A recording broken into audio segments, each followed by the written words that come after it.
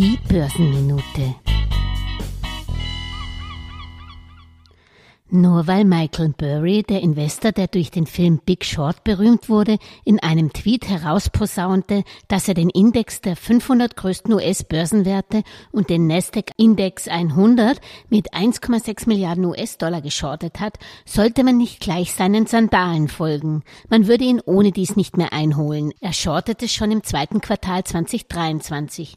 Gut, dieser Burry ist nicht umsonst ein so viel beachteter Hedgefonds-Manager. Immerhin hat er den Zusammenbruch des US-amerikanischen Immobilienmarktes, der 2007 weltweit die Finanzkrise auslöste, auch vorausgesehen und frühzeitig auf fallende Immobilienkurse gesetzt. Stehen wir jetzt also vor dem nächsten großen Crash mit Ausgang USA, weil Burry shortet?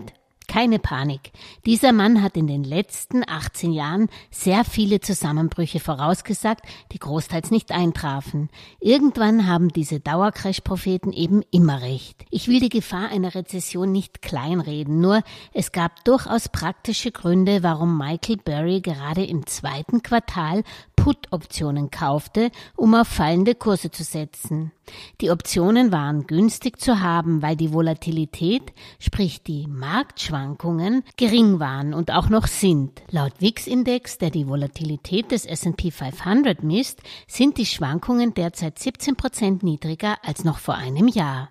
Und außerdem, im handelsschwachen Monat August mit einer Doom-Meldung herauszugehen, ist auch clever. Da kann man am Markt mehr bewegen. Ich bin grundsätzlich kein Freund von Shorten, weil man, wenn man es nicht wirklich zum Risikoabsichern macht, sondern nur um aktiv zu spekulieren, meiner Meinung nach der Wirtschaft wirklich nichts Gutes tut.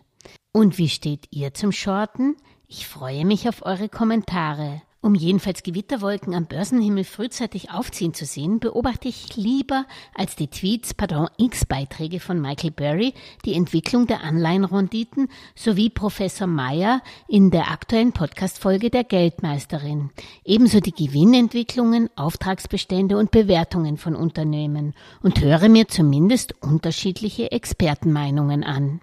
Übrigens, wenn ihr trotzdem wissen wollt, wie Burry einfach shortet, der von Burry gemanagte Hedgefonds Scion Asset Management hielt zum Ende des zweiten Quartals Put-Optionen auf Anteilsscheine eines ETFs auf den US-Leitindex S&P 500 und einen zweiten ETF auf den Nasdaq 100.